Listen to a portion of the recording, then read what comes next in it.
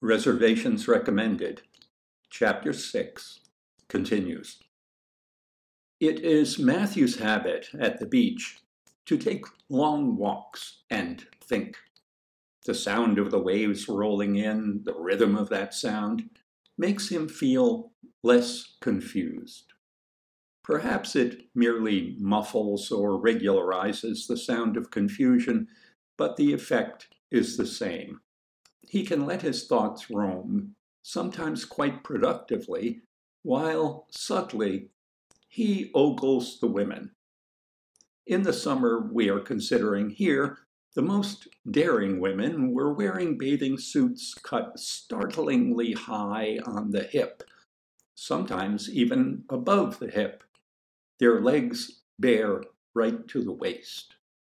When these women, or more frequently girls, since the most daring suits were usually worn by girls of an age Matthew couldn't guess with certainty, walked past him, he would try to take them in without appearing to notice them, his eyes apparently on something far ahead, thoughts roaming productively to the soothing shuffle of the surf, while his peripheral vision was working like mad.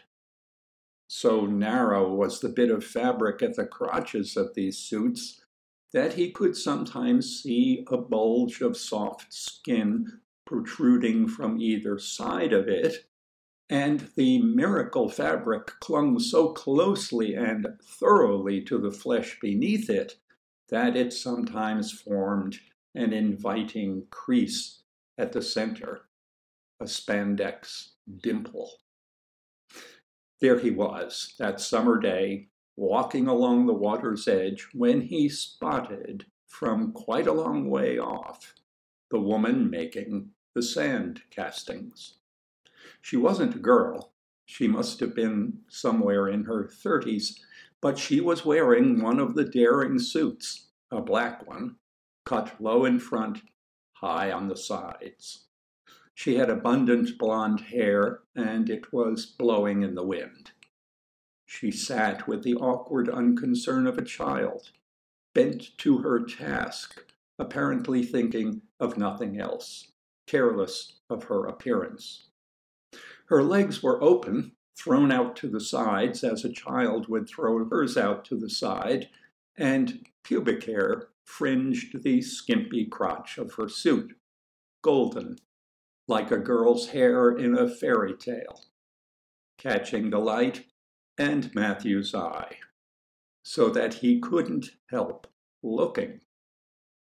In memory, it seems to him that he saw that narrow band of black fabric from far away, as if that alone had caught his eye from far down the beach, the curly cues of hair glistening with oil and salt, gleaming like a frame.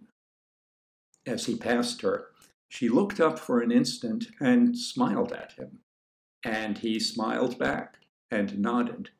But he hadn't had the nerve to stop and speak to her because he had been staring at her cunt after all, and he suspected that her family might be nearby. Parents, an ancient grandmother, a loutish husband, sitting on aluminum chairs, watching him with vague concern. There were some children nearby. They might be hers. Besides, he told himself after he had walked by, she was enjoying herself. She was having such a fine time being a child at the beach that it would have been rude to interrupt her, to have stopped, attracted by her quite adult legs, her woman's breasts, her grown-up's pubic hair, when she was playing there as if she were a child. After he'd walked a good long way beyond her, he turned around and headed back. Well before he reached her, a little girl ran to her and began tugging her, and she pulled her legs in, rose quite gracefully, brushed the sand from her bottom, and walked off.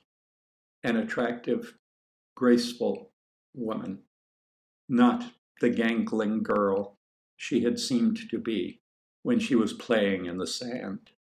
The idea for the sand molds didn't come to Matthew that day, but days later, one night after he had gone to bed, when he had brought the memory of the woman to mind and was masturbating.